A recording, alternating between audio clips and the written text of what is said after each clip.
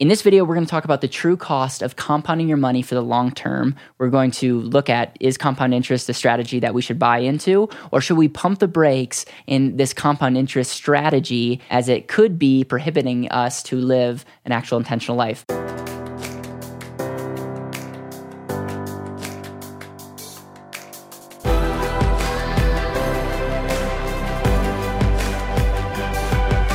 This is Better Wealth with Caleb Williams. My name is Caleb Williams. This is the Better Wealth channel, and the purpose of this channel is to make videos on money, finance, and business to help you live more intentionally. I'm sharing this video because a lot of the times when you look on personal finance channels, a lot of us will just make the assumption that compound interest is this magical thing. Albert Einstein says that compound interest is this eighth wonder of the world, and he goes on to say, he who understands it earns it, he who doesn't pays it. There's a big debate, by the way, if he actually said that, but it's like one of the most popular quotes that's attributed to him, so I'm going to just give him credit, whether he said it or not.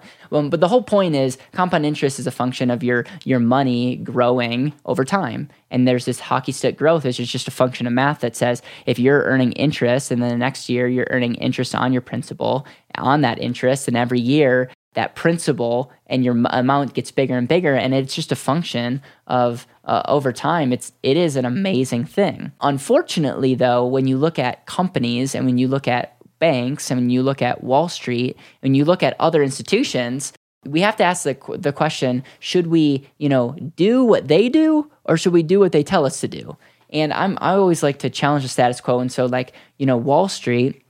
A lot of these, people running businesses and a lot of these banks, they're telling us what to, invest our money for the long term. And so they set up systems, whether it's, CDs or whether it's, accounts that penalize us for using our money, is to motivate us to deposit money, whether it's banks eliminating, fees if we do with, automatic deposits into their bank, or whether it's accounts that will give us some type of benefit, or a company that will give us a match for investing money. So they want as much of our money, and then look at them. They don't want to give it up. They want as much of our money as long as possible. They want to give it up as little as possible. If you look at any institution like a bank or Wall Street or Bay Street, they're all very motivated by this concept of wanting our money. And so it's very interesting. Are they compounding our money? Like, are banks making a fortune by compound interest? Is, a lot of these companies,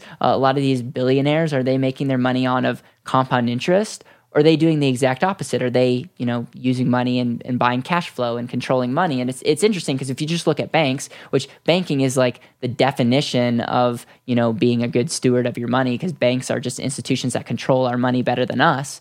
And banks, they essentially want as much money as possible. They use leverage, and so they're making a killing off of our money, not theirs. So that's brilliant. They make us put up collateral, so they're not taking on any unnecessary risk. And then they're getting a velocity, a flow, and their loans are actual assets. It's an idea of their money in motion. And so every loan is like an asset for them, and they're loaning it out to different people and getting money in, all off of our money. It's brilliant, and they know that since they have all the money, they can make the rules. And the same thing goes with Wall Street. They're the same way. It's like Wall Street wants as much money, but they're ultimately incentivized on making a cash flow based on the amount of assets that they have, that they have of our money. It's not necessarily like they're not basing it off of compounding for the long term. They're trying to swallow up as many assets, keep it as long as possible, because they know that activity is an asset in themselves, creating cash flow.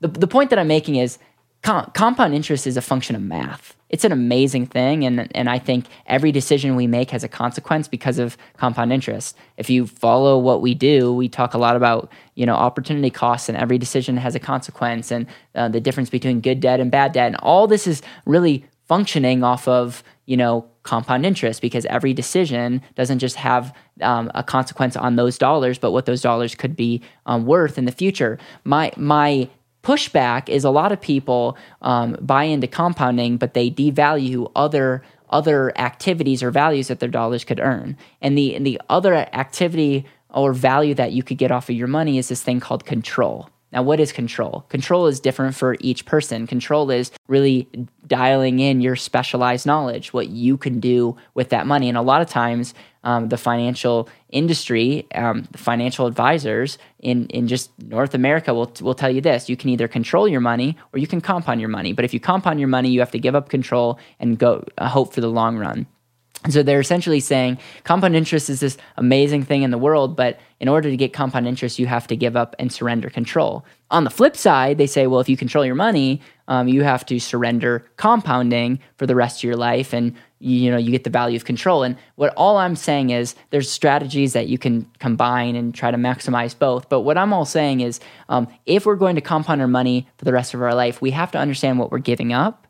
And we also have to understand and put a value on control. There's some people watching this that literally should never lock up their money, even if they could get a guaranteed 8%. The reason is they are resourceful enough that they can get a way greater rate of return than 8%. Way greater rate of return, a greater result, relationships, build business, real estate. Some people that if they had control over their money, they would be bankrupt tomorrow. So it's not necessarily that control is good or bad. It's how we use control. It's like a basketball or a golf club or a ping pong paddle or whatever example that you want to use. It's like, what's the ROI of a golf club? For me, it's not that much money because it's whatever I could sell it for because I'm not a great golfer. And I end up having a fun time, but I'm not making any money off of the golf club. But if you're Phil Mickelson, if you're Tiger Woods, the ROI of a golf club is millions and millions of dollars and sponsorships and all those things because you're amazing at golfer. It doesn't make the golf in itself the right or wrong or the golf club the right or wrong. It's how you use it.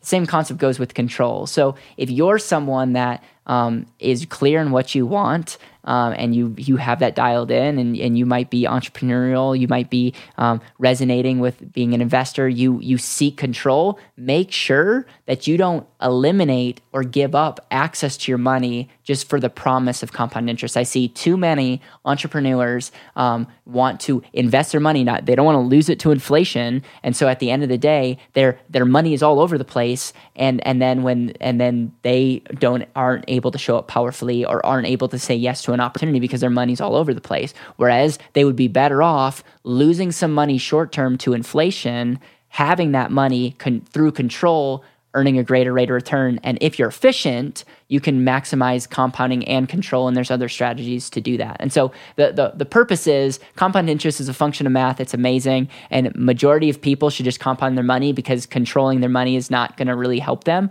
But there is a sliver of people and probably a lot of you watching this that resonate with this concept of control. And really we need to start quantifying the true value of control. And it's more than just maybe a compounded rate of return. There might be other benefits, like lifestyle benefits, like ministry benefits, like family benefits that need to be stacked into the equation. Because what is the true benefit of $500,000, IRA growing? It's growing, but it's really not enhancing other parts of your life. Whereas you might be the type of person that says, I could match the growth, but I can have that other benefits to this money benefit my family and what I want to do. Again, this video is not investment advice, hoping to help you think differently. I would love to hear your thoughts in the comments. Let me know if you agree, disagree, what your thoughts of our control. Do you resonate with someone that if you had more control, you would lose more money? Or if you had more control over your money, you would have more money? Thank you again, and appreciate you sharing and helping share this message of intentional living.